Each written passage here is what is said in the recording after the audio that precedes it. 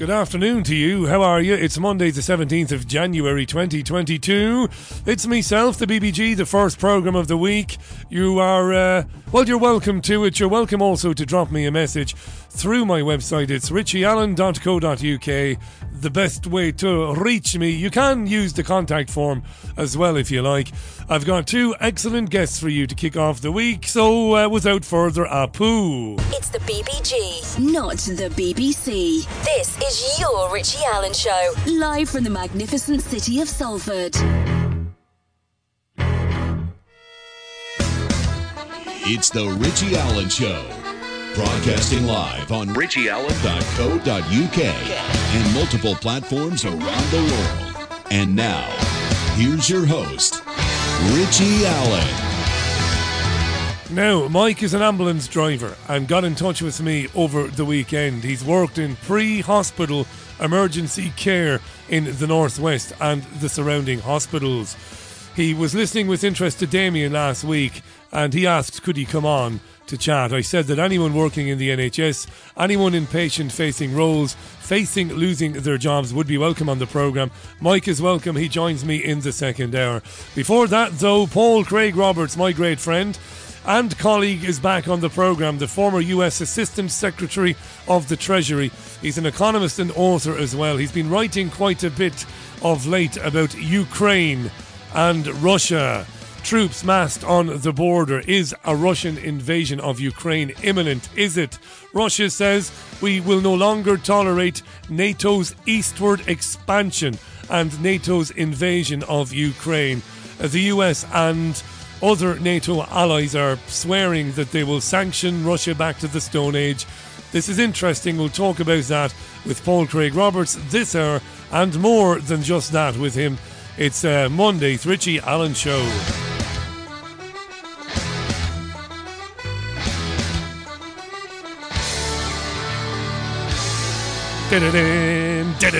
We had a lovely kind of Luke. Do you know that milky, watery winter sun today? It was nice today. Nice, sharp, cold, but nice and dry. I hope your day has gone well thus far. And you're in the mood for a couple of hours of, well, alternative analysis of the big stories of the day. It's Martin Luther King Jr. Day today. You probably know that. His birthday, the great man was born on the 15th of January, but they celebrate his birthday on the third Monday of January. So whichever date that falls on. And President Ronald Reagan, colleague of Paul Craig Roberts, of course, signed the holiday. His boss, he was Paul's boss, signed the holiday into law in 1983. There's a little fun fact. Did I have to look that up? I did, as it happened. I couldn't think of who signed Martin Luther King Jr. Day into law. I couldn't think of it. I thought maybe it was maybe it was Grandad Bush or Father Bush, but no, it was actually Ronald Reagan. My friend Peter Ebden was at Alexander Palace over the last few days working with some snooker stars on their preparation, their match preparation, their concentration, of course, and their mental strength. No better man than our Peter to be imparting knowledge on those aspects of the game. Top man.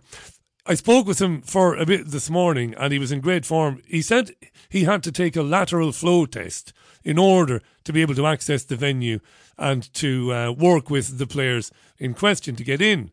And he sent me the insert or the notes that come with these medical products. Like any other medical product, you open the box and there's a little list, there's a note in there about what it is and what's in it and what it does.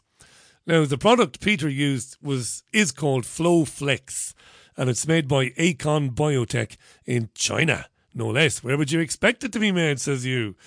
And there's some interesting things on the notes, which Peter found, well, amusing and interesting, and I have to say so do I.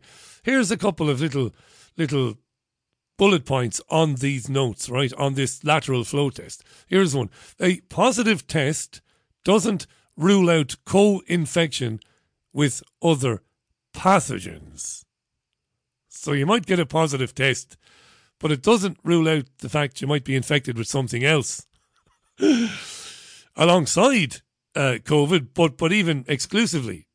Maybe it wouldn't be COVID. Maybe it's not COVID. Here's another one. A positive test doesn't differentiate between SARS-CoV and SARS-CoV-2. Doesn't differentiate. This will amuse people who remember the Queen legend Brian May a few weeks back saying that he asked his doctor how the tests can differentiate between Delta and Omicron and Kent and all of that sort of stuff, right? Right? Okay. So this thing about positive test doesn't differentiate between SARS-CoV and SARS-CoV-2. This is doubled down later on in the instructions, in the notes with the lateral flow test. Here's another bit. Positive results do not rule out bacterial infection or co-infection with other pathogens. So you get a positive result, but it doesn't mean that what you actually have, it doesn't mean that you have SARS-CoV-2. It might mean that you actually have some sort of bacterial infection of sorts. Or, again, co-infection with other pathogens. And then it goes on to say in the notes, the agent detected may not be the exact cause of the disease. And then, hilariously enough, it goes on to describe the symptoms of COVID that should encourage you to take one of these tests. And they say the main symptoms are fever, fatigue, dry cough, nasal congestion, runny nose, sore throat, and then myalgia and diarrhea are found in a few cases. Nasal congestion, runny nose, sore throat, dry cough, fatigue, fever. Wow. Not specific then, eh? Product name is FlowFlex and it's made by Acon Biotech in China. It sounds like monumental bollocks to me, but there you are. These are the tests the people are taking. Keep this in mind because new rules on isolation came into effect today in England. That's new isolation rules if you tested positive for coronavirus. This is tragic. Listen to Jane Secker on Sky News this afternoon with all the details. Now from today, people who test positive for COVID in England will only need to isolate for 5 full days as long as they test negative on days 5 and 6. But some experts believe the move is risky and not based on the science. Sky's Laura Bundock has this report. Stuck indoors, 9-year-old Eloise has been isolating since Thursday, off school and back home learning. 9-year-old Eloise off school since Thursday and isolating. There is nothing wrong with 9-year-old Eloise. Nothing. Not a thing. A point which is made later on in the report. But changes to the rules mean she could soon be out. She could soon be out. Just really excited to go back to school if I can. And on Tuesday, if I get a negative result, I'm meant to be going back to school, which I really, really want a negative result, but it might not happen, so... It's dreadful, isn't it? There's the kid bored out of her mind at home, tested positive for coronavirus. There's absolutely nothing wrong with the child. And the child, God love her, is looking forward to Tuesday when she gets the chance to take another test. But she's nervous about it, knowing that if she tests positive again, it's more isolation. This is really going on, you know. This is not parody, I keep telling myself. I'm not telling you, it's mad stuff, this. I'm meant to be going back to school, which I really, really want a negative result, but it might not happen, so... But you're hopeful? Yeah. There's nothing wrong with the kid. The parents also hopeful. They're both teachers and juggling taking time off. We've had to look at our timetables at school and make a decision about who's got the lighter timetable that day, or, you know, I'm lucky I've got a department that can cover for me, and we've got very few members of staff away from school at the moment, but it's not always the case. It certainly wasn't the case at this pub in Bristol. Isolating staff meant they had to close for Christmas and New Year. We lost hundreds of bookings, hundreds of people, thousands of pounds, you know, so we had our Christmas quiz booked in and also a wedding. We had a wedding booked in on the 29th. So we had to let them down. So, yeah, it wasn't great. And it was over the key 2 weeks that you want to be open at Christmas. And again, they go on to make the point that there's nothing wrong with the staff who are isolating. They've just taken these tests at home and it's caused chaos for the business, lost bookings, lost revenue, bills piling up, and it's a tale being told all over the country. It's insane, isn't it? It's 10 minutes past the hour. Monday's programme. So Novak Djokovic, the world number one tennis player, flew to Dubai and then flew home to Serbia. He's back home now after being kicked out of Australia and told that he will not be allowed to defend the Australian Open title. No 21st Grand Slam for Novak Djokovic. Why? Well, because he isn't jabbed, although that's being a bit simplistic. They're claiming it's because he told lies back in December when he tested positive and he didn't isolate, and then he said he hadn't travelled anywhere, and then it was discovered he travelled to Spain. So it's a bit more complicated, but ultimately it's about the fact that he hasn't had a jab.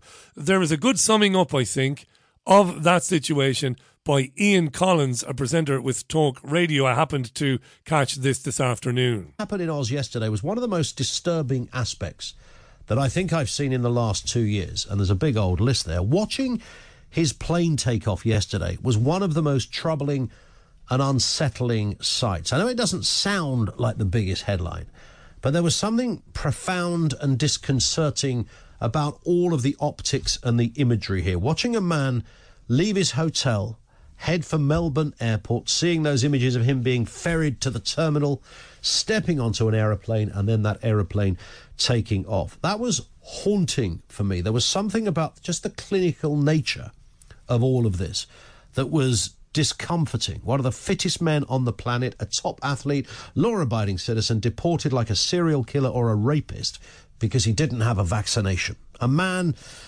who doesn't have COVID, kicked out of the land down under for having the temerity to take charge of his own body. If you're not disturbed by that scenario, there is something wrong with you.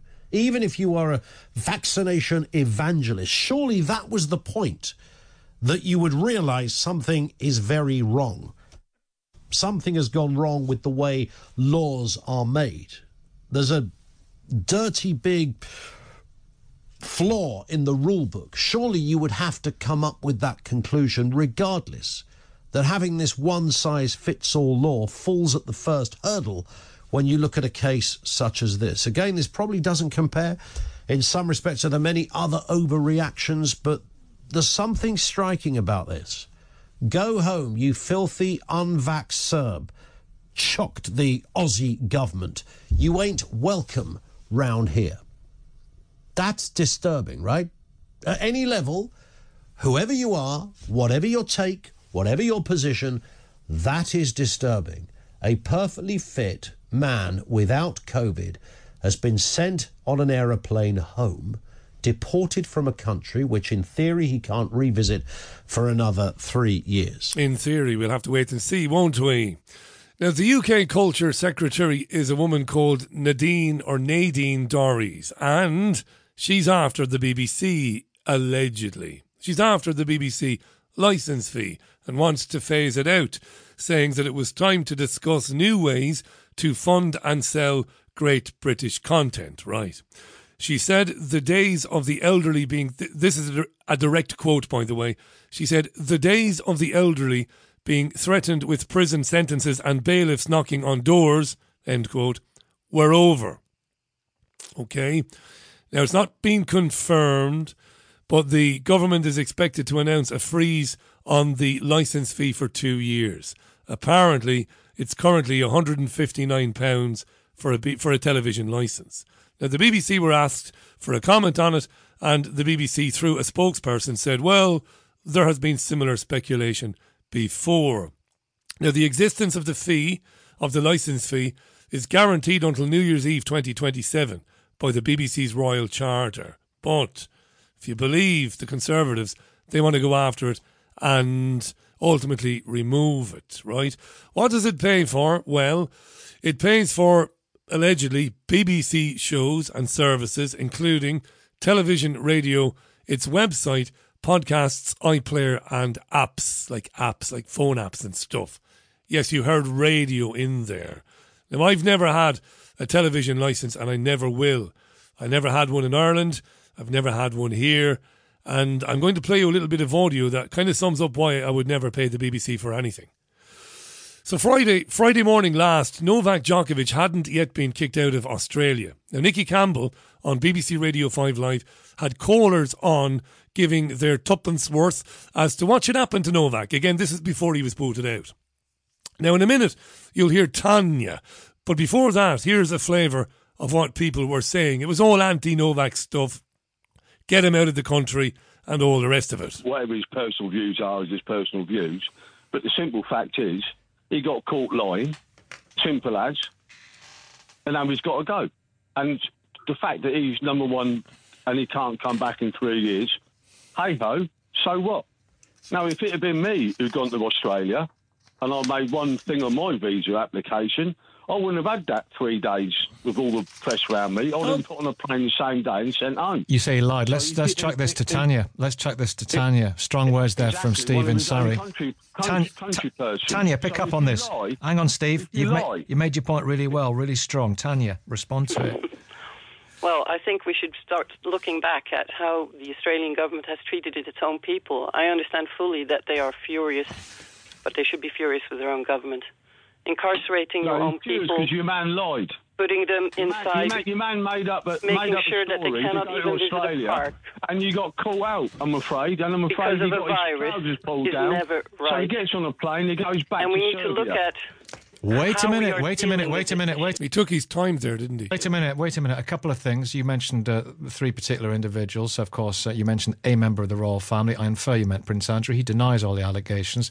That's what I've got to say. Tanya, I want to hear what you've got to say. Thank you. Yes, I could hardly hear myself.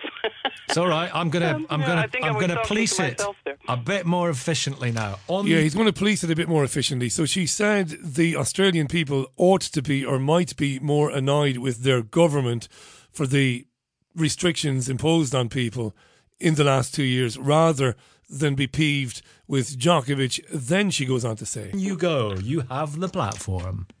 Thank you. I think we need to be looking back at how people have been treated in general for the last 2 years. No wonder people are angry because they're being pitched against each other. In Australia, people have been incarcerated in their own homes. They have not been even been able to visit a park. No wonder there is a extreme anger. But this anger is misdirected. We should look at these rules which are draconian and which have actually made people suffer so enormously. People not even being able to visit their loved ones, dying alone. This is inhumane, and this is what we need to look at. And when it comes to Djokovic, I think people have the right to decide about their own bodies. But the rules are the rules. What happened to my body, my choice? What happened to the fact that this vaccine is actually still in an experimental phase? That's a separate issue. This is still in an experimental phase, she said. This is a separate issue. This is not a separate issue. It is. Okay, let's get on to John. Djokovic dares... He tries to get rid of her, and he says, let's get John on. Stand up for his... But she's not going to be cowed by Nicky Campbell and carries on. Stand up for his own rights. Yeah, but it's the rules. Have rights of our we own have bodies. to abide by the rules as Melbournians had to abide by the rules as well. Don't even work like they should. So it's just a total... She said the vaccines don't even work like they should, which is true. Nobody denies this, and of course he has to shut her down. Stand up for his own rights. Yeah, but it's the rules. Have rights of our we own have bodies. to abide by the rules as Melbournians had to abide by the rules as well. Don't even work like they should. Don't even work like they should. So it's just a total... Let's put that to one side. Djokovic himself is a little bit prone to hokum. As we know, he has some weird views. Nice bit of editorialising there from a BBC presenter who's explicitly forbidden to say things like that Djokovic has weird views. Djokovic has had to play a very, very, very difficult that aside, game. I don't want to save his career here, I don't want and to he's trying to protect his health. Because it's nonsense. I don't know if you... Nonsense, says Campbell. It's nonsense to criticise the vaccines. No, but several athletes already have had to stop their career. They have their health destroyed because of this so-called vaccine. It is really not a so-called listen, I'm banging my head on what the rule. He's banging his head on the table, Nicky Campbell, because Tanya is dropping truce bombs all over his programme. Because it's nonsense. I don't know if you know, but several athletes already have had to stop their career. They have their health destroyed because of this so-called vaccine. It is really not a so-called listen, I'm banging my head on what the rule. Okay, thank you, John Finlay. And they got rid of her. He lied. It's nothing to do with the vaccine. And they got rid of her. And the thing about that is beautifully timed, I think. And let's hope he'll be okay. But in the afternoon, Campbell's own radio station, this is where you couldn't make it up. BBC Radio 5 Live was reporting in the afternoon that Pierre-Emerick Aubameyang, who plays for Arsenal, though probably not for much longer, he's in bad favour with the Arsenal management. But anyway, Pierre is in Africa, playing in the African Nations Cup. He plays for Gabon. And they've scanned him, and they found heart lesions. And the BBC reported this in the afternoon, the same day that Nicky Campbell was rushing, giving the bum's rush to a caller, getting her off the air after she said, I don't know if you know this, but athletes are coming down with problems after the jabs, and some of them have had to retire. We can name them. We know who they are. Sergio Aguero is one of them, one of the most prominent of the players. And you have a player in the African Nations Cup who they found heart lesions, and the heart lesions are obviously connected to the jabbing or the jabbings that the player had. It's 21 minutes past the hour, and that's why I'll never pay for a television licence, which is the equivalent of paying for the BBC. Not in a million years. Fat chance of that. Paul Craig Roberts joins me shortly. Later on in the programme, Mike is an ambulance driver in the Northwest. You don't want to miss either of them. So stay with me. This is Stevie Wonder, seeing as it's Martin Luther King Jr. Day. No better time of the year to play this. It's the Richie Allen Show, live from Salford. My name is Richie Allen. This is the world's most listened to independent news radio show. Thanks for joining me. richieallen.co.uk.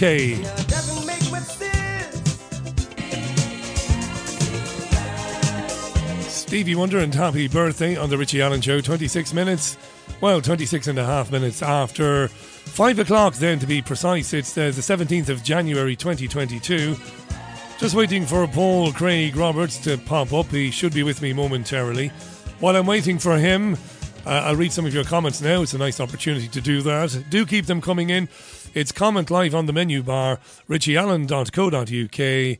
Let's have a look. Wayne says everyone has to follow the rules. That was Nicky Campbell's refrain as he was trying to drown out Tanya, the caller, on the BBC Radio 5 phone-in programme last Friday. Wayne says the mantra of fascists and despots and their sympathisers the world over throughout history, he says. Throughout history. That's good. Idris says that clip of Campbell talking nonsense alone was enough to send me into a rage on behalf of Novak and people like him. How does anyone listen to stuff like that and stay calm? It's a good question. A complete knob end, says Charlie Burton, referring to Nicky Campbell. Craig says, but they're the rules, cries Campbell. There was a time when journalists were prepared to challenge rules to get to the truth. Campbell has more in common with a tin of vegetable soup than he does a journalist. That's a very good point. Good evening, Joan. Good evening, Marcus and Ewan. Lots more comments. I'm going to stop there, though, and give my great friend Paul Craig Roberts a quick ring, because he's telling me, is the great man, that he is in the room. He's in the room and he's ready to go. Let me tell you this. You've probably been following this. For some, it's been some sort of welcome relief from COVID news. Now, yesterday, the spokesman for Vladimir Putin, one of his spokesmen, was speaking with CNN, appearing on Fareed Zakaria GPS. Dmitry Peskov is Putin's spokesman, and he said that Russia couldn't any longer, it couldn't tolerate NATO's eastward expansion and its gradual invasion of Ukraine. That's what the Russians are saying. The military buildup is because we will not tolerate your eastward expansion and the gradual invasion of Ukraine, right? Roughly 100,000 Russian soldiers have amassed near Ukraine. The Western media is saying this shows that Russia is planning on invading its neighbour soon. The Russians are saying we don't have any plans at all to invade Ukraine, but we can't tolerate this constant build-up that's been going on over the years. He even referenced, did Peskov, the promises made to Mikhail Gorbachev. You might remember promises made by by George H.W. Bush and others. Now, let's welcome to the programme to discuss this and more my friend and your friend. He is a former US Assistant Secretary of the Treasury. He's an economist and author. Let's welcome back to the programme and say Happy New Year to our friend Paul Craig Roberts. Welcome, Paul. Thank you, Richie. And thanks for writing about this. Folks, go to paulcraigroberts.org and read. Paul's been writing about this incessantly and he's on top of it. Is there any danger, Paul, that the tension that we are talking about today, that you're writing about, could escalate beyond sanctions and threats to something far more serious? Oh, yes. There is a very high danger of that, Richie. The reason being that the United States and Europe, and as far as I can tell, the British, they don't hear what the Russians are telling them. The Russians are saying, look, you're making us feel very threatened. You have broken your word and taken NATO to our borders. You've got military bases in Poland and Romania. And now you are arming Ukraine. Your military is there training the Ukrainians to use the weapons you're supplying them. You're talking about putting Ukraine as well as Georgia into NATO. And this is just too many bases on our borders, and we simply will not tolerate it, period. And therefore, you've got to do something about this, or there will be dire consequences. Now, the reason it's dangerous is that the United States intends to make Russia feel less secure. That's the American purpose. The United States is run, its foreign policy, by neoconservatives. They're Russophobes. They hate Russia.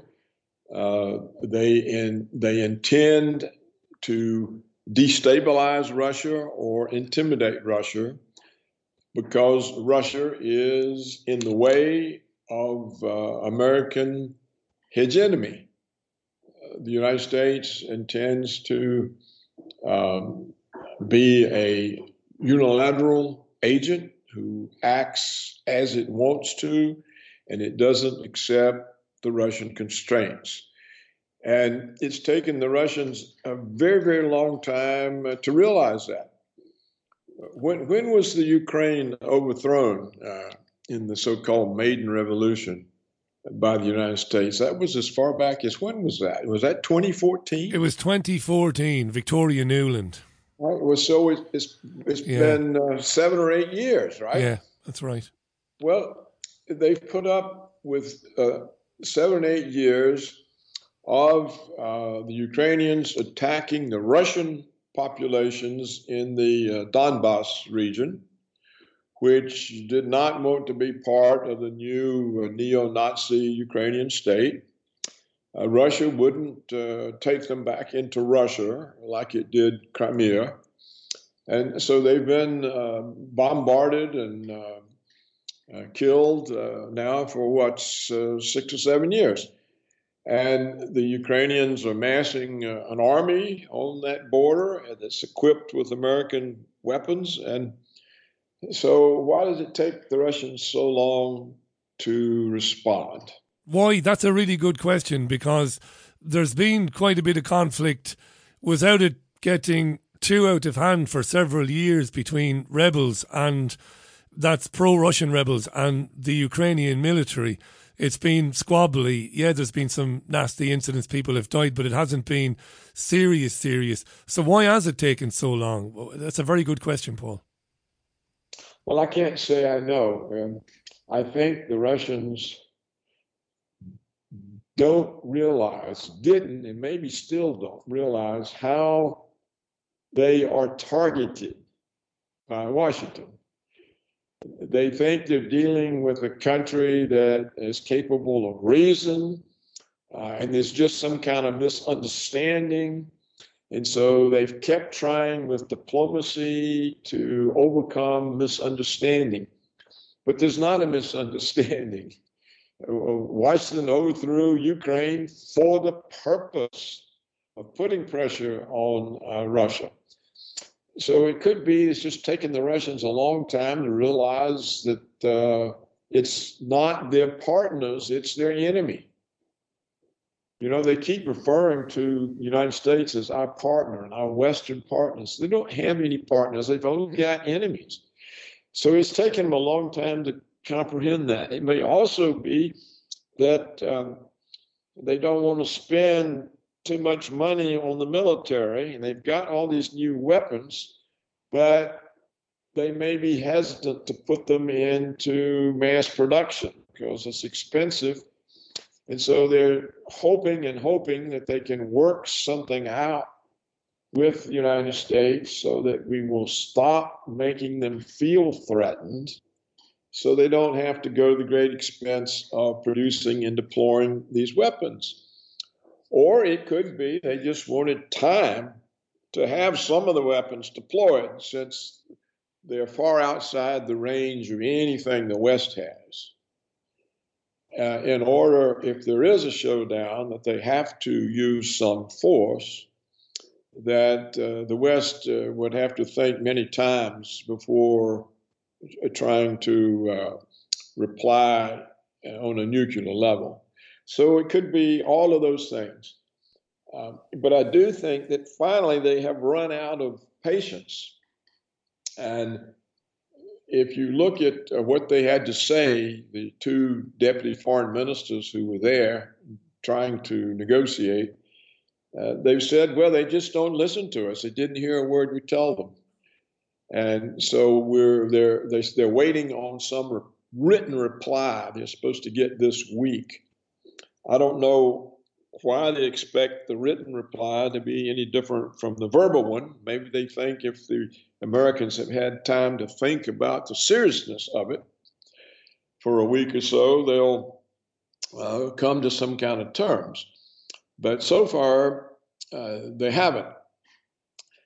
And what I'm fairly confident of is if there was some kind of announcement by the United States that NATO was now taking in Ukraine, I think at that point you might get the invasion because the Russians aren't going to permit that. They've made it clear they will not permit that, period. It's not negotiable.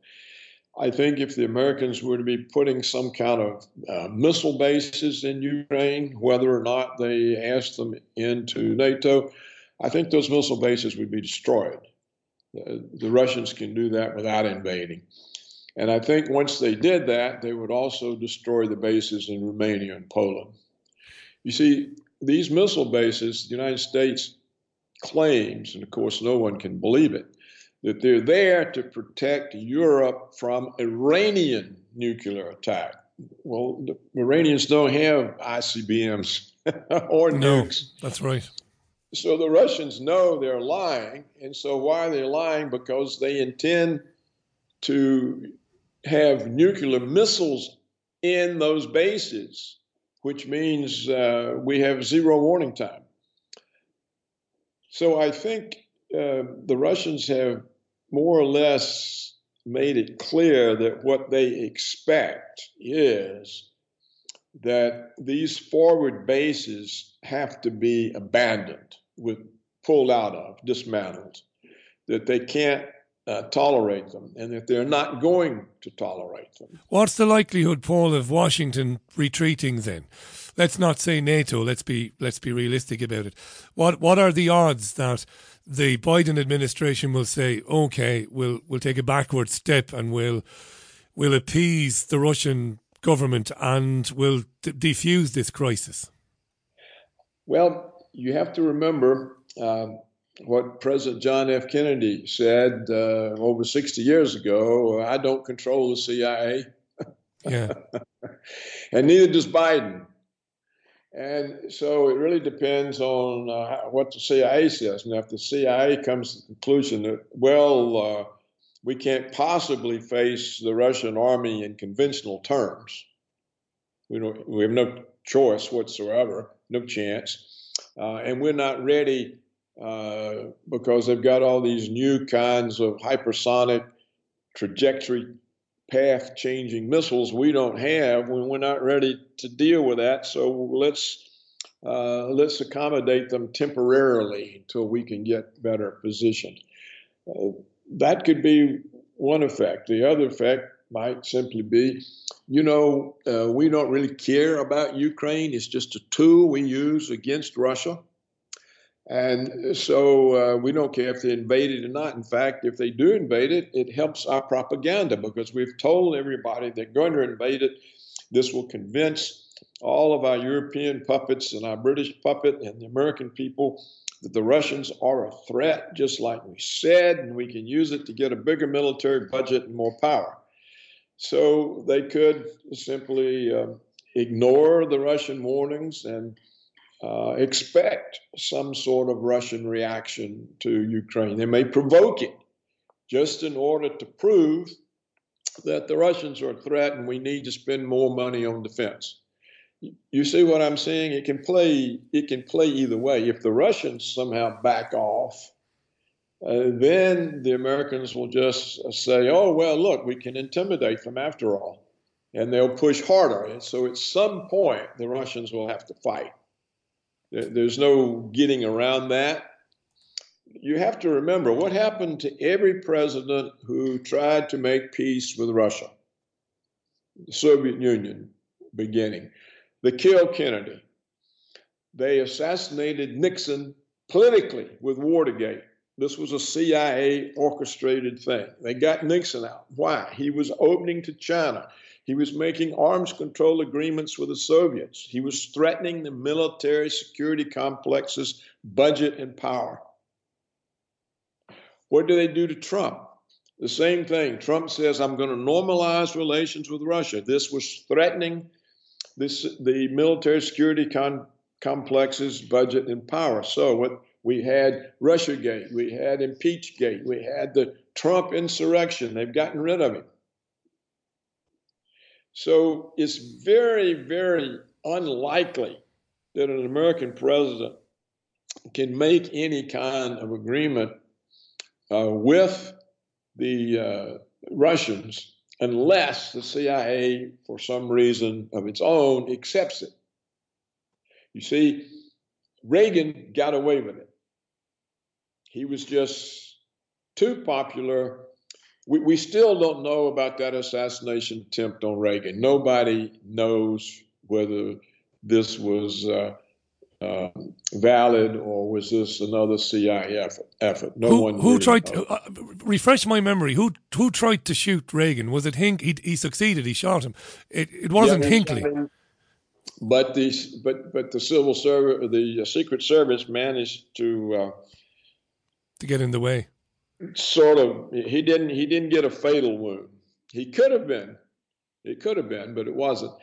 And it turned out that it was the son of good friends of George Herbert Walker Bush, the former CIA director who was the vice president for Reagan. It was the son of a couple that he was friendly with, and they ruled that the son was insane. And so that was kind of the end of it. And what the story the boy gave didn't make a whole lot of sense. He was trying to impress some young movie star. That's right, Jodie Foster, it was. Yeah, Jodie Foster, that's who she was. By John killing Hinckley, yeah. Well, no one ever knew. It didn't get looked at. People didn't know how to take it. They didn't know whether this was true or whether the CIA was giving a warning, or they just didn't know. They didn't want to find out. So for most of the last 60, 70 years then, your country has basically been in the control of the Central Intelligence Agency and other satellite intelligence agencies, doing things, basically running rogue, doing whatever they want to do, often without the knowledge of the sitting president. That's how it is. It seems to be. that seems to be the case. You know, Oliver Stone is now coming out with a new updated version of his movie. It's very good. Yeah, and I haven't seen the movie, but I've been reading about it. And I remember what President Truman said. Now, you remember President Truman was the president at the close of World War II. He was replaced by Dwight Eisenhower. President Truman wrote, after he's retired from office, he wrote a letter to the New York Times, I think it was, in which he said, you can look this up online. He said, I made a serious mistake when I gave approval to the CIA. I should only have approved the intelligence gathering. I should not have approved the covert operations because it is outside our control. And we don't know what they're doing. So this was what Truman said. And he said, I made a serious mistake in approving the covert division of the CIA. Of course, it didn't do any good. Nobody repealed it. But you have to remember that Eisenhower himself in 1961 said that he called it the military-industrial complex, had gained a lot of power, and there was a threat to democracy. That's right. And then Kennedy came in. And Kennedy came in, and then we found out what a threat it was. Stone's new film is brilliant. You can watch it it's a 2-hour thing, or there are 4 parts to it. You can watch on HBO if you get HBO. It's very, very good. And it does, as Paul said, specifically deal with the role of the Central Intelligence Agency before Kennedy came to power, during his time in power, and after it.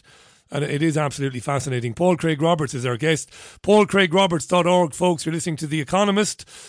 Paul Craig Roberts, and author. And, of course, Paul is a former US Assistant Secretary of the Treasury. It's great to have Paul on. Just before we move on to COVID, Paul, there's been a couple of comments today, I don't know, maybe a bit more positive. The Polish foreign minister and others in the region have said that they don't believe war is imminent. They think it might be worse now than at any time in the last 30 years, but they don't think it's imminent. Sergei Ryabkov, who is Russia's deputy foreign minister, he's absolutely insisted that the Russians have no plans or intentions to attack Ukraine. Now, I know I might be accused of naivety there, because people might say, well, what would you expect him to say? But the talks are apparently still going on between Putin, Ukrainian leaders, and Washington. So we'll see how that goes. It would be absolutely disastrous, wouldn't it, if Russia were pushed, if it was pushed Yes. so far that it felt it had to invade the country, not just to disable military hardware or bases, but if it felt it actually had to invade Ukraine, well, then we're in terrible, terrible trouble then. Well, Richie, I agree. There's nothing imminent about the conflict. Yeah. But I think the conflict is real unless the Americans back off. And so far, they have not given any indication that they're going to back off. In other words, they keep repeating over and over, we'll put Ukraine in NATO if we want to. We don't care what you think. You can't possibly block who gets to join NATO. Well, this is not what the Russians want to hear. And so if we continue what Putin has described as a, rising level of invasion of Ukraine by the U.S., in other words, we are the ones invading it, according to Putin, the way he sees it. If this continues and all of that, then I think the Russians will act, because they simply are not going to tolerate having any more bases on their border. I don't think they're going to permit the bases in Romania and Poland to remain. Well, you made a very good point earlier. You said that there would be no early warning system if they had silos or equipment that's capable of launching ICBMs, if those were stationed in Ukraine, well, Russia could never tolerate that. Just as the United States couldn't tolerate the idea of Russia having missile bases in Cuba in the early 1960s. There's a little bit of an echo of history there. Paul Craig Roberts is our guest, folks. Do check him out at paulcraigroberts.org. He's a terrific author and writer, and I'm not just saying that. He really is. Check him out and support independent journalism. It's never been more important than now to do that. I don't know if you're a sports guy, Paul. You might be. I know it was a big weekend for football in the US. Friends of mine love it. They were watching it all day yesterday. But tennis is all over the news right now. Novak Djokovic, one of the best tennis players in the world or of all time, has been booted out of Australia. And the reaction to this I find very interesting. You've got some journalists we've still got some in the Telegraph, in the Times of London, even in the Washington Post, who say this is basically authoritarianism. We have a young, fit, healthy man. There's nothing wrong with him. Basically being chucked out of a country and deprived of the opportunity to take part in the sport he plays and to cement his legacy because he wouldn't have a jab. And yet you've got others like that idiot Piers Morgan. You'll remember him. He filled in for Larry King for a while after Larry left CNN. He's pretty rubbish, is Morgan. Acting in a very triumphalist way, mocking and laughing and jeering at Djokovic. I'm concerned about it because it seems to me, Paul, that with Djokovic losing and being kicked out, they're basically creating the precedent for the future, I believe, and that is, creating a future whereby if you don't take the medicine we demand you take, well, we can tell you where you can and can't go, how you can and can't make a living. And, well, that's tyranny, Paul, right? Well, it is, but it's far advanced in Australia and in Austria and apparently in Germany. It's very far advanced. Australia will put you in a concentration camp. So, and Austria will confine you to home arrest.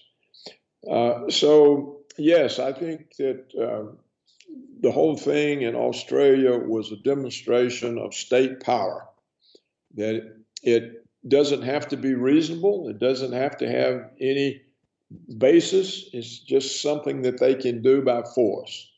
And that's what it shows. It shows that there's no such thing as a sports contest anymore. There's no such thing as a visa. There's no such thing as reasonable behavior. It's just whatever some official says. It doesn't have any basis in any law. It's counter law. It's counter law. But it also has the effect of degrading the Australian Open.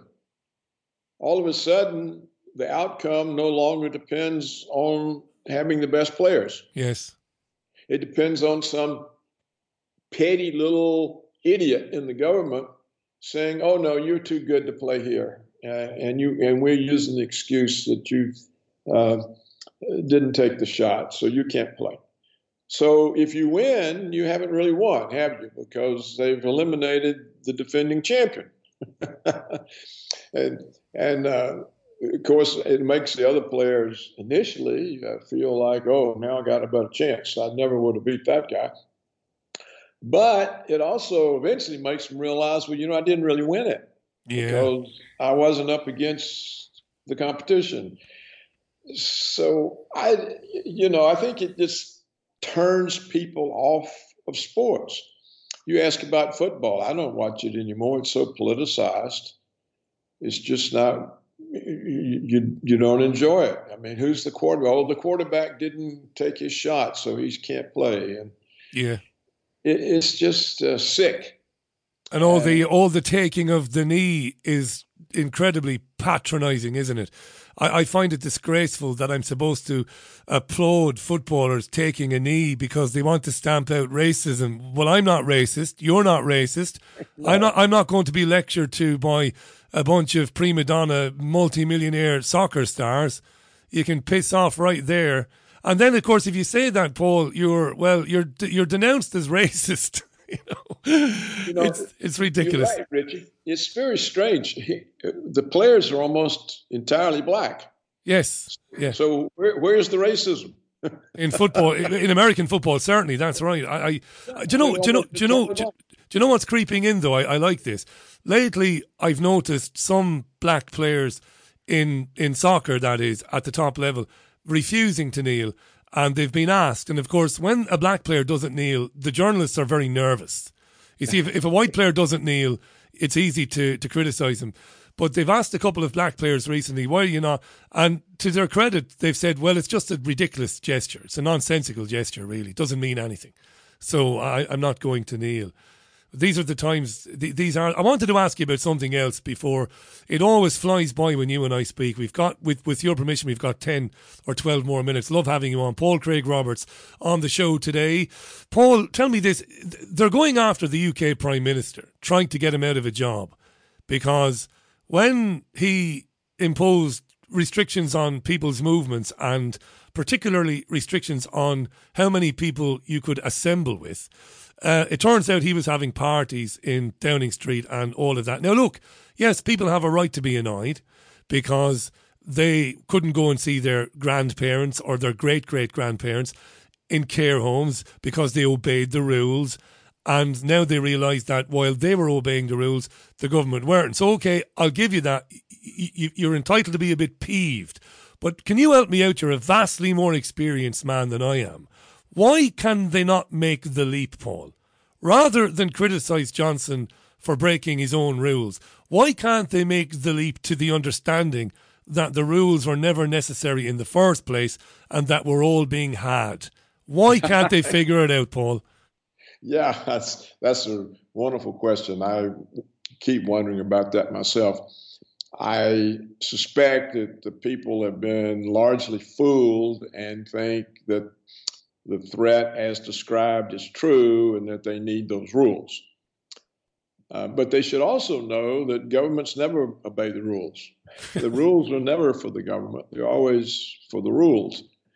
And particularly rules that really don't have any legislative authority.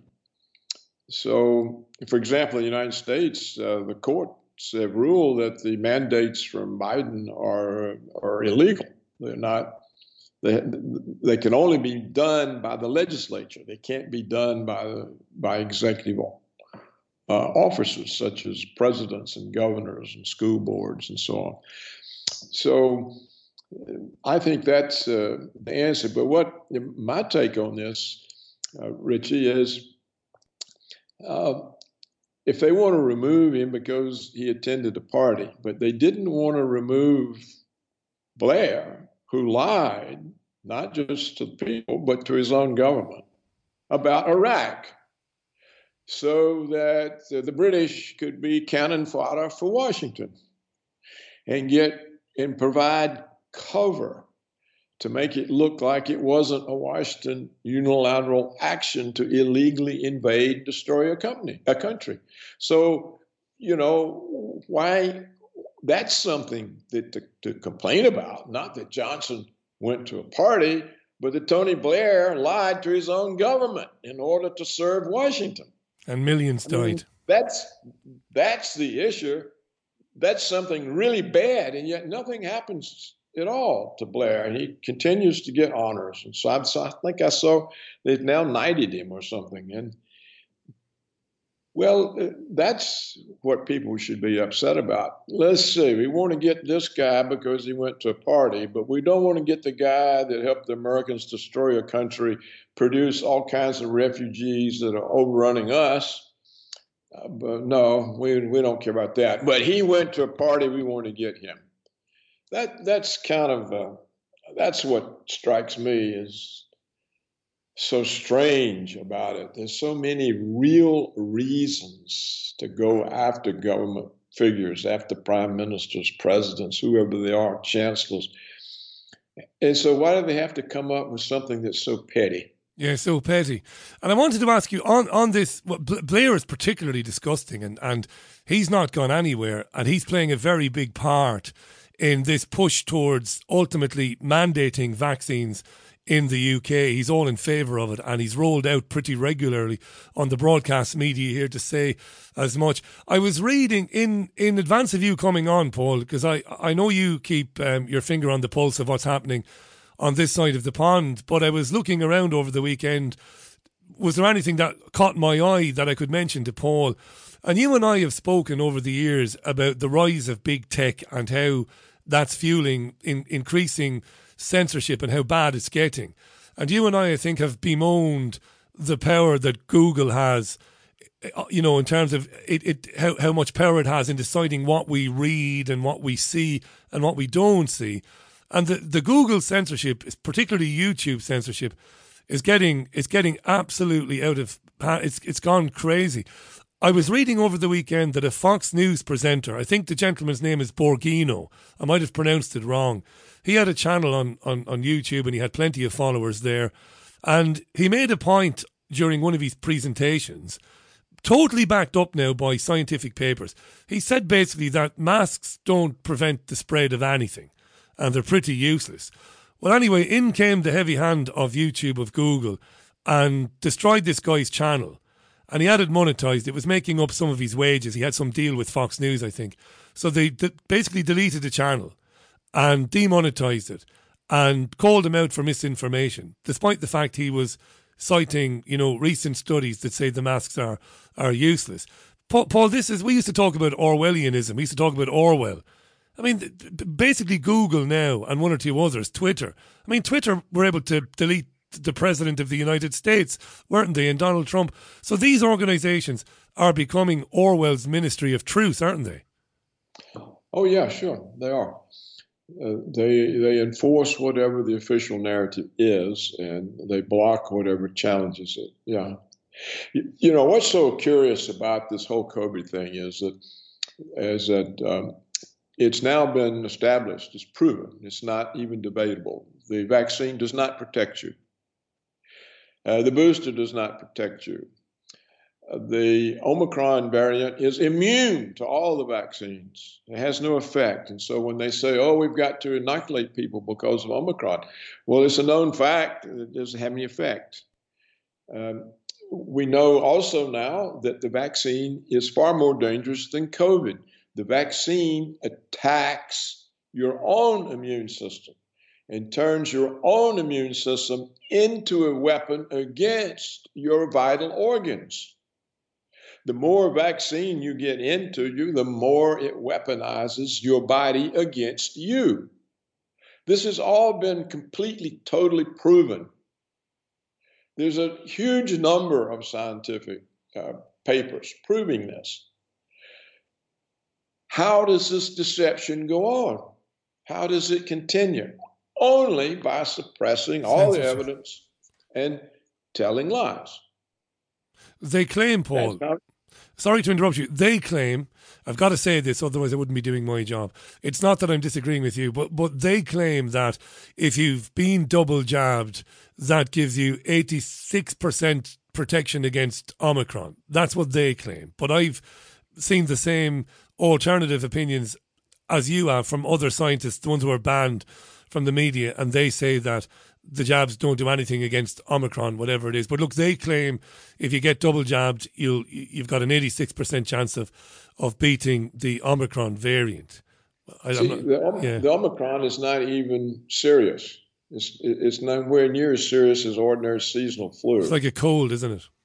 Yeah. So why do you need to be jabbed?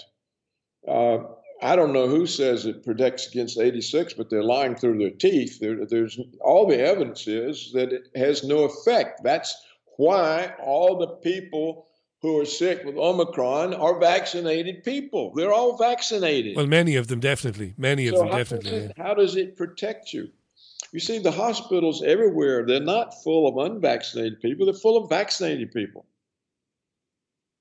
Is that the case in your state, Paul? Is that the case in the US? It's the case in every place, including England. You see, again, I'm not disagreeing with you, but if you listen to the UK government, they're beating the drum every day, claiming that ICUs, when a patient comes to an ICU because they've got COVID severely, they are claiming here the majority have not had a jab. That's what they're claiming. No, but look, there's hardly anybody left that's not been vaccinated. True enough. That's true. All right. Well. Look at Israel, for example. The whole place is vaccinated, and they're all got Omicron. And they're rolling out a fourth jab there, aren't they, Paul? They're asking, boosters after boosters after boosters. So I think I just posted something where somebody has actually looked at the English data, and everybody who's sick is vaccinated. I think I just posted that. So, yeah, and these things are now, these reports are coming out in the medical journals themselves. So in other words, I want to say this as clearly as I can. There is zero evidence for the pandemic, the COVID threat, and all the rest. It's made up. I agree. It's all made up. They used all kinds of deception. They used the PCR test that produces 97% false positives that has now been removed from use by the World Health Organization, by the Centers for Disease Control, for that precise reason, that it produces false positives. So all of those cases were based on a fake test. Which the inventor... Those cases don't exist. I want to tell you one other thing. Go ahead. Because I know we're out of time. The only people who died from COVID in the United States were people with comorbidities who were not treated for COVID. We have right now somebody dying in the Mayo Clinic because the doctors refused the family's demands he be treated with ivermectin. They said, ivermectin is not in our protocol. We are not going to use it. We're going to let him die. That's going on right now. Court case. It's on your website, that. Guy's dying. The family can't even get the doctor to give him what is known as a cure. When you think of it, and when you think how cheap that particular tablet, that particular medicine, that pill is, it's just a few cents, isn't it? And if it was given to the gentleman, there's a great chance. Because I've interviewed so many GPs, general practitioners, medical doctors on this programme who've, they've been targeted by their governments and local authorities because they wanted to prescribe ivermectin and hydroxychloroquine. It's just mind-boggling. You see, what people have to understand, Fauci at NIH, he has a multi-billion-dollar research budget. He funds 300,000 medical researchers. So they all say what he says because their livelihood depends on it. The same with Big Pharma. There's not a single medical program in any American university, and I think anywhere in Europe, that doesn't get grants from the big pharmaceutical companies. So they're never going to say something that endangers their grants. And it's the same in this country, isn't it? With the academic, with the control that the Gates Foundation has over academia. Right. Yeah. That's right. And you can see it too with 9/11. Every physicist in the United States, if not he himself or she herself, their physics department is dependent on federal grants, so they won't say a word about 9/11. There's not a physicist alive who believes those buildings fell for the reason in the official account. They all know that is a hoax, but they can't say a word. It's the end of their career. No more money. No more dosh. Or the department gets cut off, and then everybody hates them. Paul, I have a quick comment for you from Patricia. It's very interesting. Patricia is in Zurich. Good evening, Patricia. She says, regarding Novak, the tennis player, maybe it wasn't only about COVID. There are other players who haven't been jabbed who are allowed to play. She's right to say that, but she goes on to say, maybe it has to do with the Australian government wanting to mine lithium in Serbia and the fact that Novak was on the side of the people against that. Novak has apparently spoken out against the Aussie government mining lithium in Serbia. If that is true, and Patricia is a pretty good sort, she knows her stuff, that's an interesting one, Paul, isn't it? Yeah, I wouldn't be in the least bit surprised. Governments are extremely petty.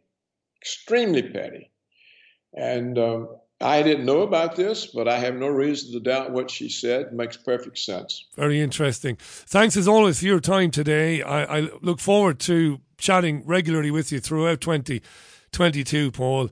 And it's always a pleasure. PaulCraigRoberts.org for up-to-the-minute news analysis, the sort of analysis you will not hear or read on the BBC or Sky or anywhere else like that. Paul, always a pleasure, my friend. Look after yourself. Until the next time. Until the next time. Cheers, Paul. God bless. Paul Craig Roberts, live on the Richie Allen Show. Please check him out at his website, paulcraigroberts.org. The time, dear listener, is only 10 minutes past the hour. Keep those comments coming in. It is richieallen.co.uk. Comment live at the top of the page. The Richie Allen Show features doctors, scientists, academics and researchers who have been banned by the legacy media. Support Richie now by making a financial contribution at richieallen.co.uk.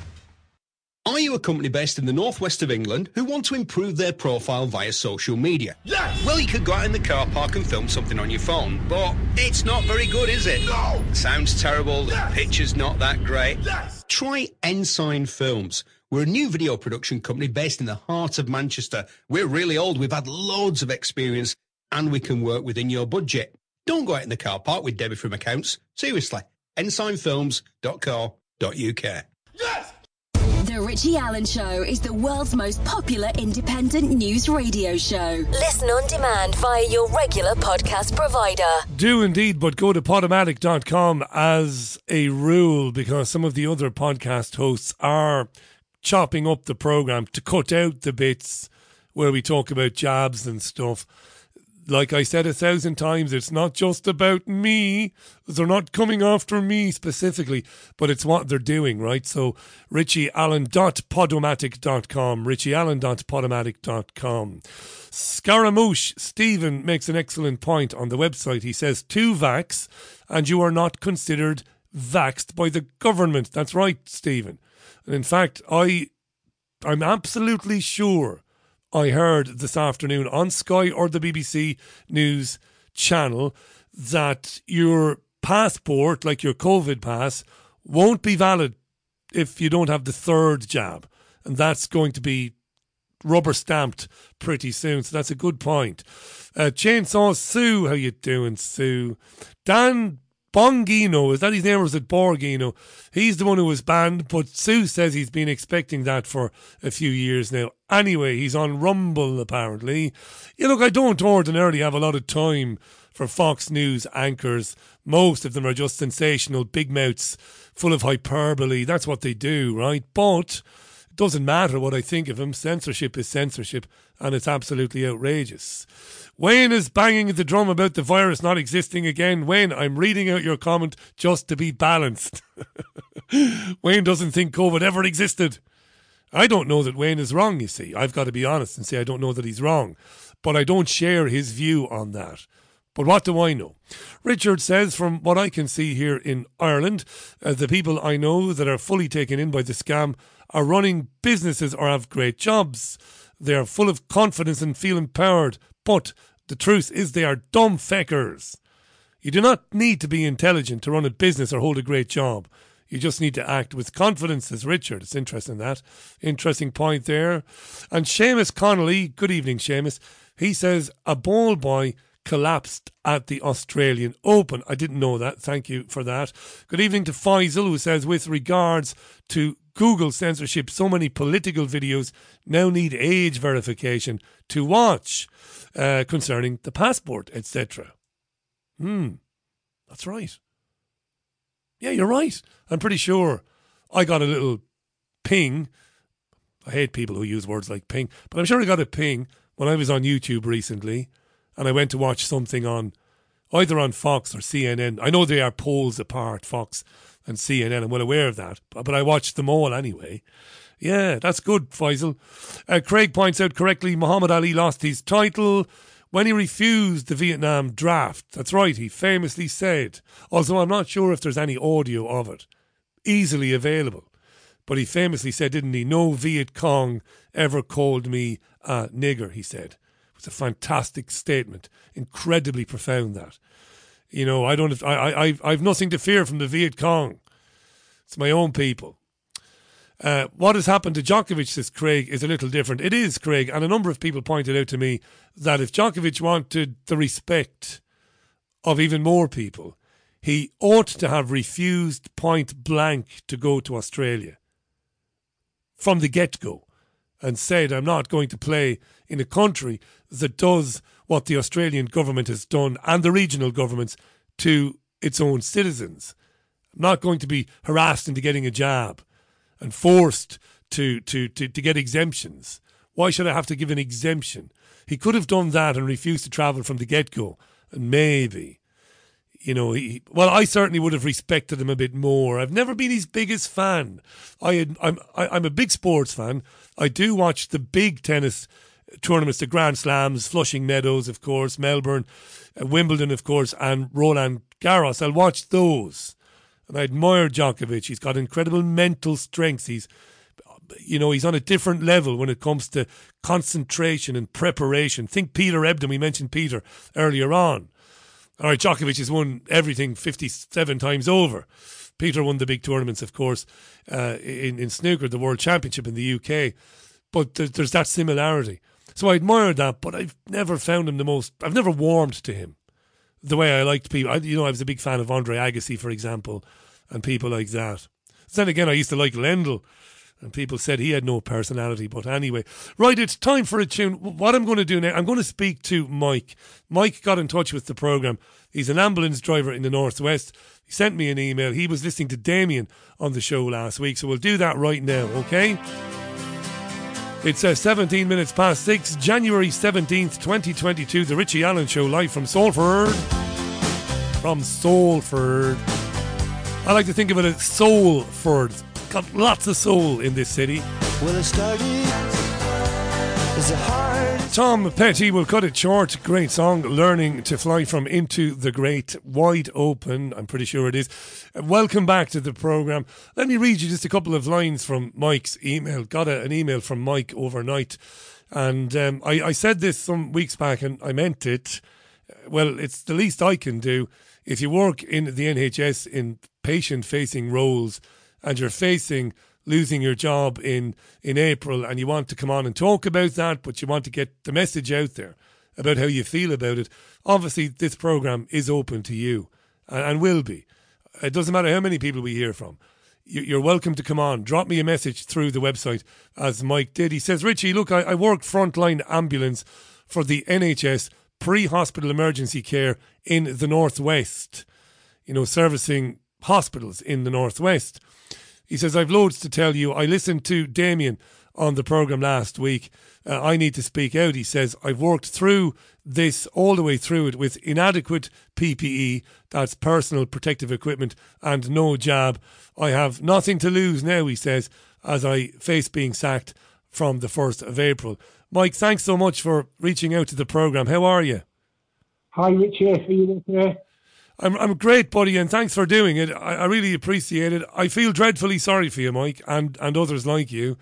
I don't know what to... I appreciate that, yeah. Thank you very much. I just want to try and be the voice of many that have not got the confidence to speak out, and we're going through living hell at the minute. So thank you for everything you do. I want to thank you for keeping my wife sane as well through all this. You've been an absolute rock to her, and without you, I think she'd be in a very different place. So before we start, just thank you so much. Mike, you're very welcome. And look, just for the sake of everything being out in the open, Mike is not Mike's name. We're using a different name, as I did with Damien last week. And that's perfectly proper and right, by the way. So we'll say hello to the missus later on, Mike. I really appreciate that. But no, you heard Damien and it resonated with you and you wanted to call in. First of all, can you let me know, the deadline I think is in about 3 weeks, is it? Is it February 3rd that if people have not had a jab? Tell us about that. Yeah, that's right. We've been told that if we don't have our first booster by the first vaccination, by the 3rd of February, we'll fall short of the 12-week deadline in between getting our second vaccination to be fit for service on the 1st of April. So we've gone from last year's hero to this year's zero, unfortunately. Last year's hero to this year's zero. And I asked Damien this. I'm going to ask you the same questions I asked Damien. We're just going to have a chat anyway. But your team leaders, if that's how you refer to them, or your supervisors, are any of these people sympathetic, Mike, to what you're going through? Are they concerned about, your well-being and what you're facing up to?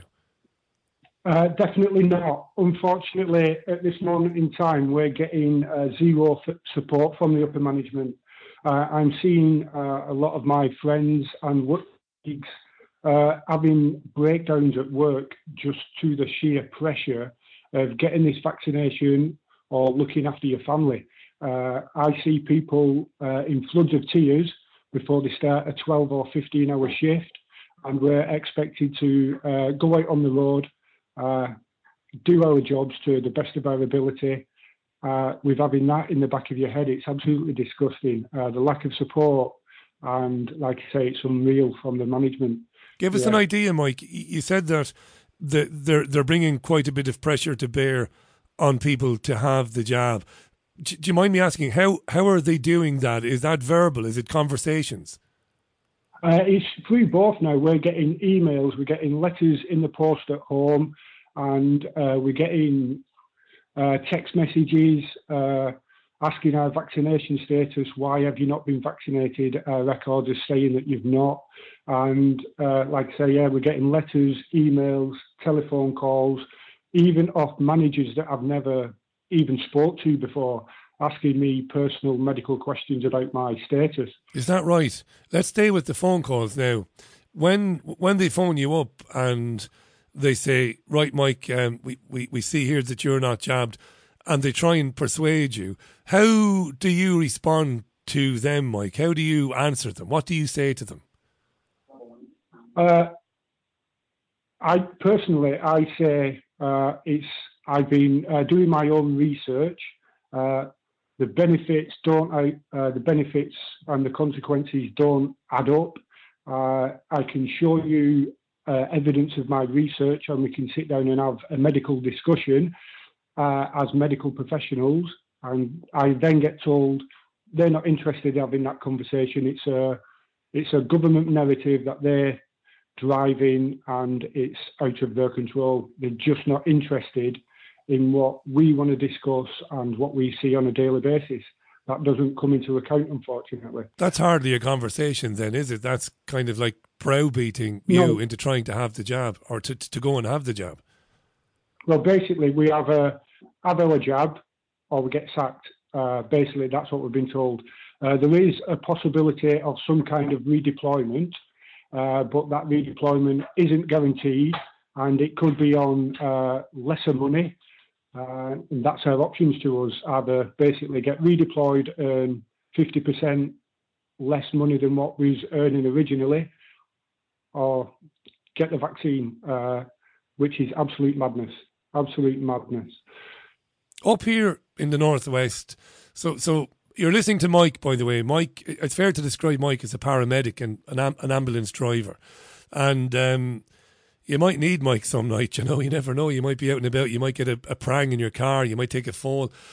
We'll talk about that in a few minutes, because there is a very good friend of mine who works in security at one of the big universities in the Northwest, and he talked to me about ambulance drivers and paramedics. He's very fond of you, but also the pressures that you work under. We might talk about that in a few minutes. So Mike has just explained eloquently, if he doesn't get jab 1 by February 3rd, he's going to lose his job. He won't be alone. There are many others like him, and that there might be some redeployment, but that would be on a lower salary possibly. But he also talked about persuaders in management phoning him and emailing him and others to try and persuade them to have the jabs. What do you understand, Mike, to be, how bad will things be if the government sticks with this, and if it sticks to this plan to get rid of all the patient-facing people who've not had a jab, as far as you understand it, what will that mean for care, for patient care? What will that mean for patients? How terribly bad will that be if they do get rid of all of those who won't have a jab? It's going to be the worst possible outcome for patient safety and patient treatment.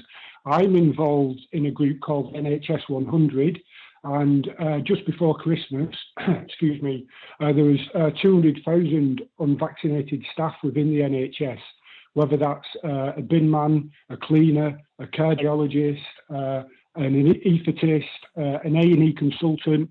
Every single role you can imagine, there is approximately 200,000 of us that are unvaccinated.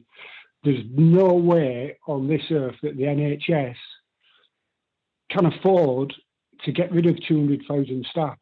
A lot of people will succumb to the pressure, unfortunately, because we've got family and kids that we need to feed.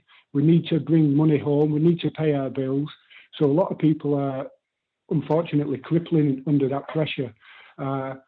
Going back to your question about the patient outcome, I can tell you first-hand experience of going into nursing homes post-September when they got rid of all the staff.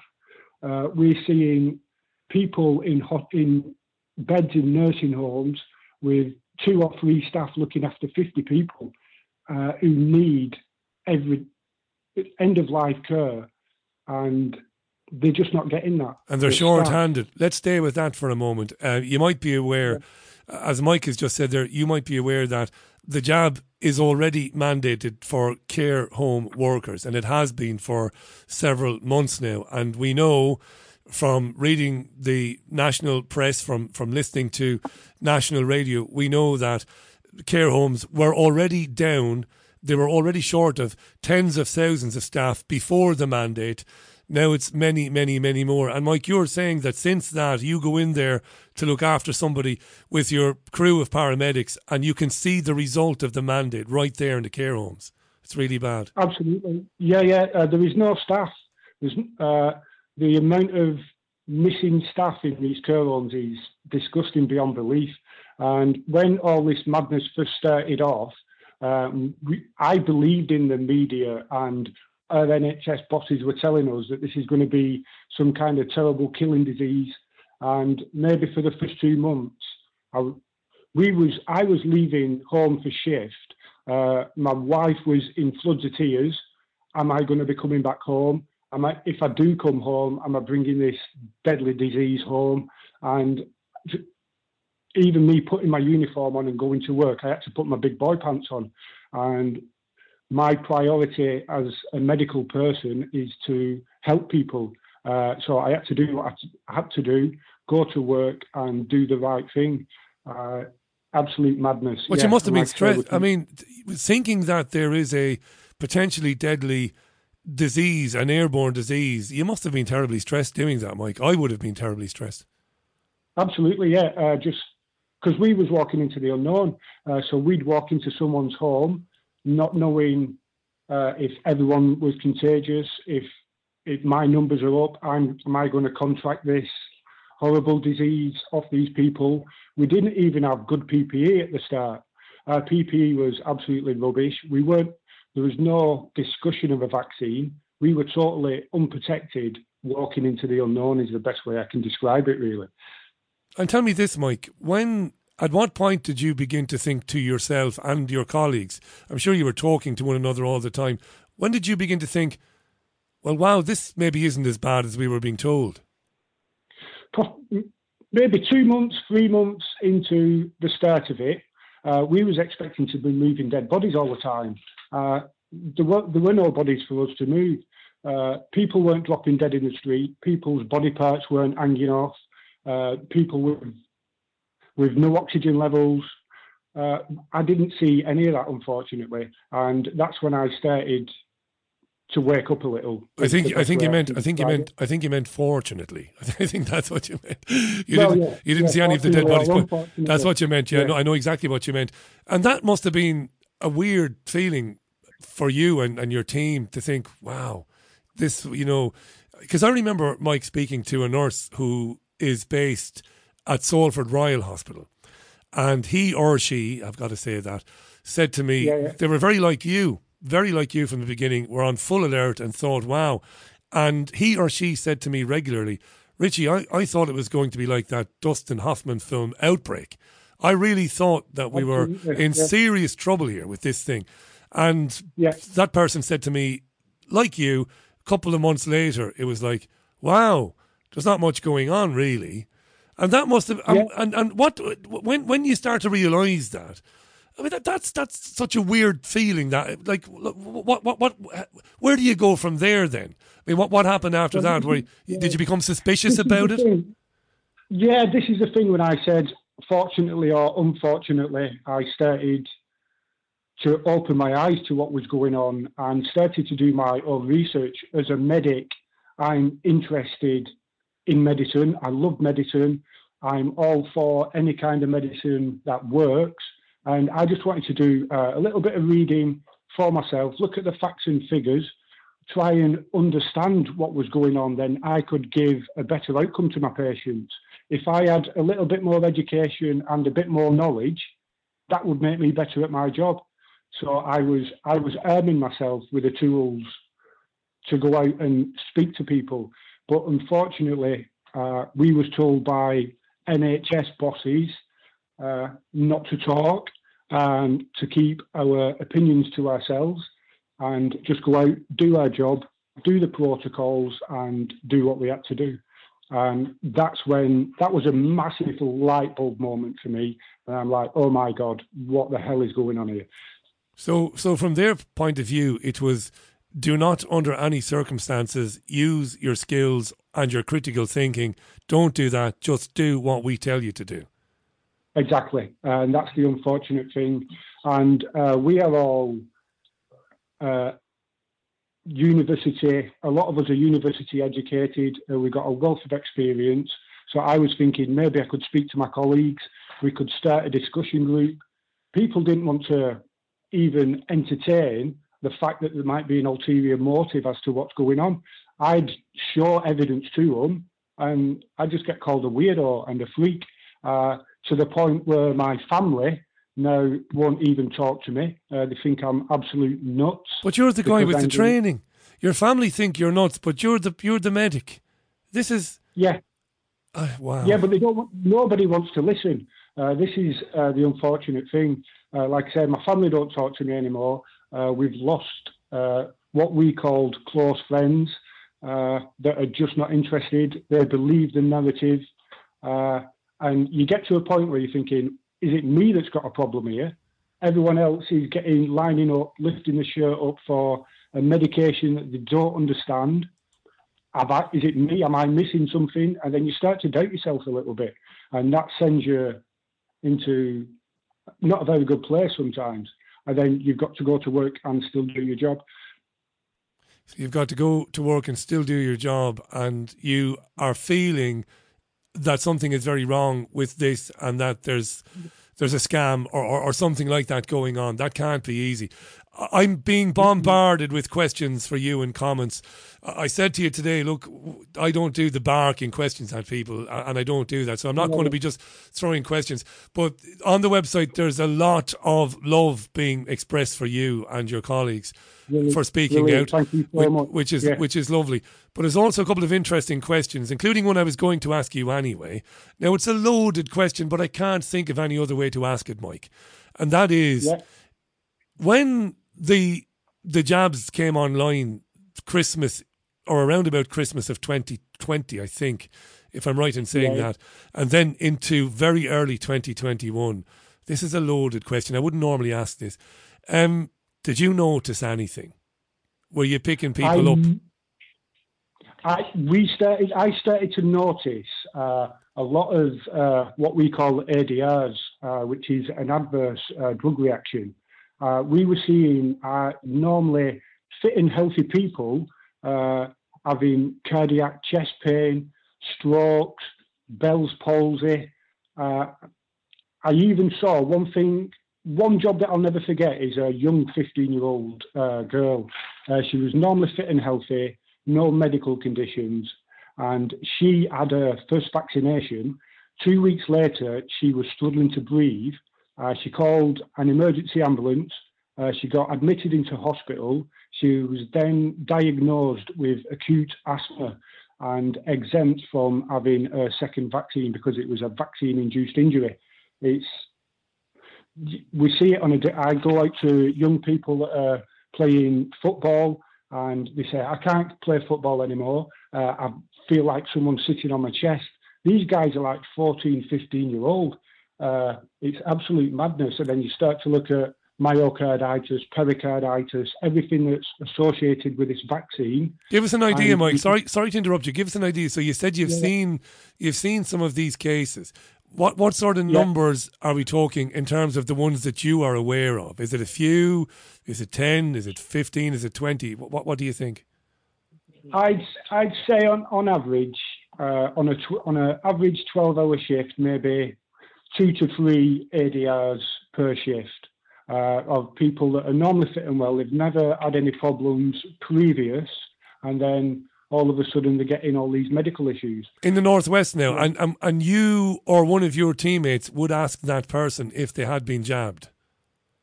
A lot of the patients are proud to tell us. They volunteer. Oh, I've been vaccinated. I'm like, good for you. That's really good. What do you want, a badge? I know that's probably a little bit naughty, but that's my personal thought. We can go out and do cardiac arrest. For example, there's a gentleman on the floor. He's not breathing anymore. His wife will open the door as soon as we turn up, and she'll go into a blind panic because she's not got a mask on. I'm like, oh my God, your husband's on the floor, hold his hand, tell him that you love him. A mask isn't important. People are scared to death. It's just utter madness. Imagine that. Our concern is, should I have a mask on my face? Not should I be... You know, and that's the one thing that breaks my heart. I can't, there's no other word for it. It's just heartbreaking. And before this, Mike, would you, by the way, let me do a very quick recap. Mike is a medic, ambulance medic, and is experienced. I know who he is really, because he sent me, validating evidence today. And he's facing losing his job like everybody else in front-facing roles who haven't had a jab. He's obviously not happy about that, and he's been speaking about his experiences of COVID of March 2020 right up to today, and some of it is, I suppose, unsurprising to people who listen to this programme, but it's also very compelling because you've been there, you've seen it. We've been talking about adverse drug reactions, which sometimes are vaccine injuries, and Mike reckons that maybe 3 times a shift his crew would go and see someone who it's suspected that they've had an adverse drug reaction. And he talked about youngsters playing sports and how that's becoming a bit common. One person describing the feeling of someone sitting on their chest. I didn't like what you said about this is not a criticism of you now, but you said the girl who had the breathing problems and she was diagnosed with acute asthma. That really peeves me, Mike, because I'm somebody who has asthma, and I know that the chances of her developing acute asthma in such a short space of time, where she would be struggling to breathe with severe breathing difficulties, the odds of that are astronomical. I would imagine if I was putting my last £5 note on the reason for her having the problems, I would put the £5 on the jab. So this, and look, we're taking you at your word as well. I've got to acknowledge there are listeners who are sceptical. We are taking Mike at his word. This is his experience as a paramedic. I know this. I know I can't verify any of this, but that's just the way it is. This is what it is. It's radio, and this is what we do. Mike is who he says he is, and why would why would he say that if he hadn't experienced it? But the vast majority of people are very happy to hear from you. Caroline says, Richie, these NHS workers need to put in writing to their bosses that they will conditionally accept the jab if the bosses can show them where in their contract they agreed to take a medical intervention. That's what she says. But it's not as simple as that, Mike, is it? It's not, unfortunately. We've already been down that route, and we just get told it's the government that are driving this. It's not the NHS as a business. And what can we do? Basically, that's what we get told. I've had all my previous vaccines when I started my job.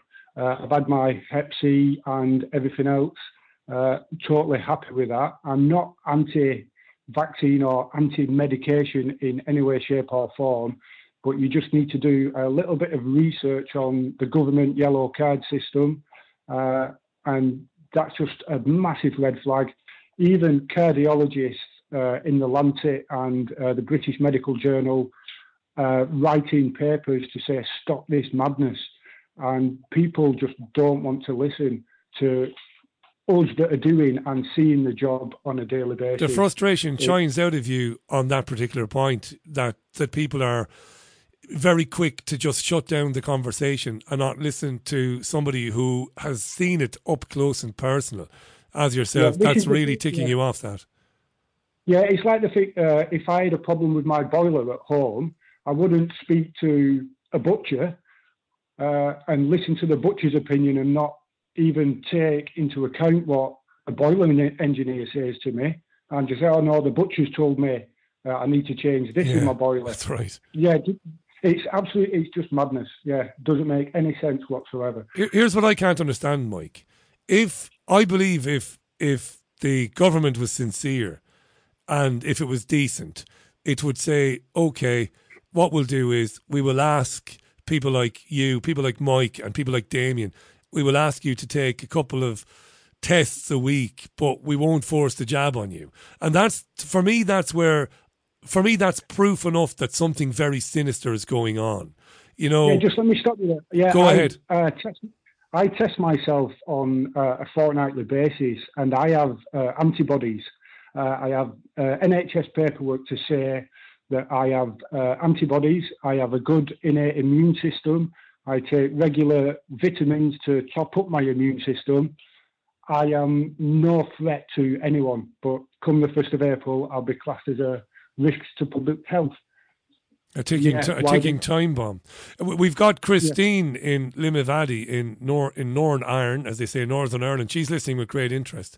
And she mentions the anaesthesiologist who confronted Sajid Javid last week about the mandate and spoke very brilliantly to Sajid Javid.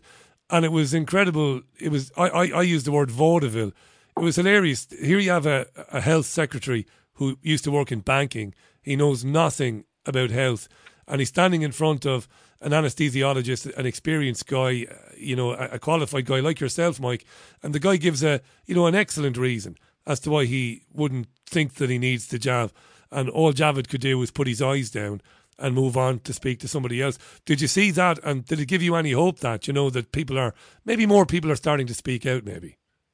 Definitely, yeah. When I saw that interview, me a little bit of inspiration and respect, and I was like, good man, yeah, finally people are going to start speaking out, telling the truth, and not going against the government, but putting a conversation in place where they need to listen to us, because we do it on a daily basis. You've got doctors that are doing medical research papers all the time, and they're saying, please stop this, it's causing more harm than good. But they just don't want to listen, and I can't understand that. It goes against our code of ethics, do no harm, best possible outcome for the patient, and informed consent. Just none of that is happening. And that's a stone cold fact. That isn't just your opinion. I know this without having the first clue about medicine. I know nothing about it. But I know they are not achieving informed consent from people, because they're not telling people the facts about how the jabs were made. They're not telling them about the, indemnifying the pharmaceutical companies. They're not telling people that even if you get the jab, you can still get the virus and pass it on. So we know for a fact they're not getting informed consent. I've got to ask you this. It's a stupid question, but I've got to ask you anyway. You're here as Mike today. It isn't your real name. Is there a real possibility, Mike, that the reason you obviously can't use your details is because there's a genuine concern that because you're talking about vaccine injuries and stuff, you feel that if you went public using your real name, there might be retaliation. They might come after you and try and fire you. without a shadow of a doubt. I have a couple of close colleagues that I get on really well with who are currently suspended from duty because they put on social media the latest yellow card data sheets, which shows Mike Eden did a research paper saying there's a 1 in 200 chance of an ADR. And he looked at VIAs and the yellow card system. His team have compiled all this data together, and it's worked out that you've got a 1 in 200 chance of becoming extremely unwell if you take this vaccine. And he's a really good friend of mine, and he's currently suspended from duty. What about the union, Mike? The union are not interested in the slightest, unfortunately. They just say, I actually spoke to my union rep 6 weeks ago, and he said, just get the vaccine. You're kidding me. And I'm like, I said, you've not listened to anything I've said. I even put a spreadsheet together of my evidence, the way that I'm feeling, the way that my colleagues are feeling. And he said, just get the vaccine. It's simple. I've had mine. You'll be all right. I'm like, really? Wow. Yeah, and we see teaching unions basically coming after children. You have teaching unions acting on behalf of teachers and head teachers, demanding that kids are wearing masks and stuff like that. The unions have bought this hook, line and sinker, haven't they? Well, I think the unions are working in conjunction with the government. I think they must be, because they're both driving the exact same things. The unions are meant to be here for us, the workers. If we've got an issue, we should be able to approach our union, speak to the union, and they'll fight our corner. They're just not interested in the slightest. Mike is our guest. Mike's a paramedic, ambulance driver, tough job. A very tough job. I know, living in Salford, I know over the years some of the things you've had to put up with, you know, doing your job and people attacking people. I know all that sort of nonsense goes on. It's a bloody hard job, and you see some very difficult things. I took a ride on an ambulance one night when I was working in radio in Ireland, and on a busy bank holiday weekend, and it opened my eyes, Mike, to the sorts of things you have to deal with, and also the tragedies that you have to, you know, to come across and that you have to help. You know, you have to deal with. It can't be easy. It's a tough job, and you're facing losing it, and that's a terrible thing. I'll take away tonight, though, what you said about the adverse drug reactions that you began to see after the jabs were rolled out, and the terrible injustice of the fact that you're telling me this, which is all very well and good, but really, you and Damien and others, you need to be on BBC Radio 4, don't you? BBC Radio 5 Live. But they won't speak to you. And then if you do speak to them, you lose your job.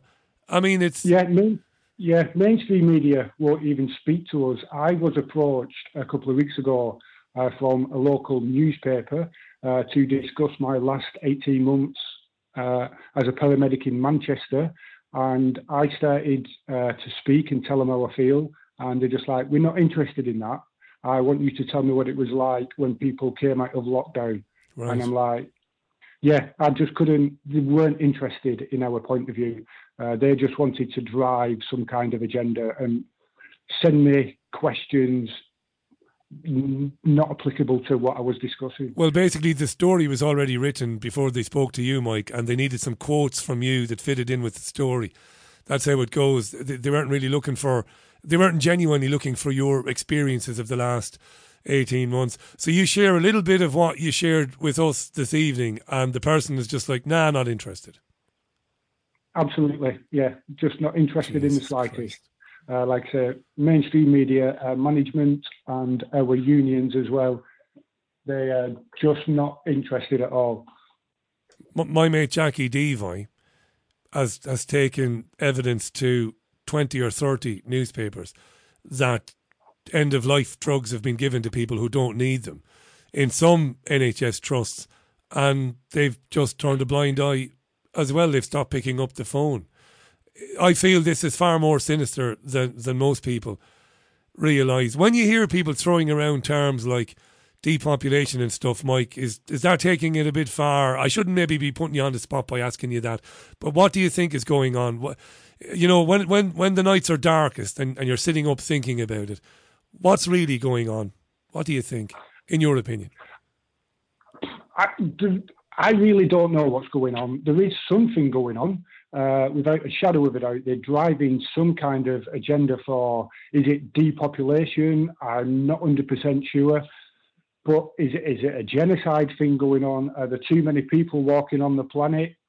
I'm not qualified to give you that answer. Me neither. I have a personal thought process that, yes, there is something going on, because the figures just don't add up.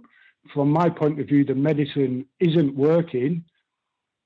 Why is the medicine not working? They're the kind of questions that I ask myself. Like I say, I'm not no professor or scientist, anything like that. I'm just trying to understand and get my head around it. But you're a first responder, you know, and you've got medical training, and your opinion is an educated one. I was going to ask you earlier on, my mate who works in security, he said that the NHS has been decimated through underfunding for so many years. Like we often mention on this programme, we've only less than half the beds now in the country, in the whole country, that we did in 1989. It's crazy. And I understand it's the same with ambulances. Is that right, Mike? That you or a crew, there might only be one or two ambulances servicing the entire Manchester. Does it get as bad as that some nights? It has done more now than in the past, because a lot of staff are off sick. They're off sick with stress, with worry, mental breakdowns. So because of that issue, we're stretched even further. And people need to get prioritised then on the triage system. And instead of us taking 15 minutes to get to you, we could be taking an hour and a half. And that time is too late for some people with their condition, whatever's going on for that person. But there's only so much we can do. Of course, there is. It's in no way a criticism of you. You've only got one pair of hands. You've only got one crew. A question I was going to ask, I didn't ask it.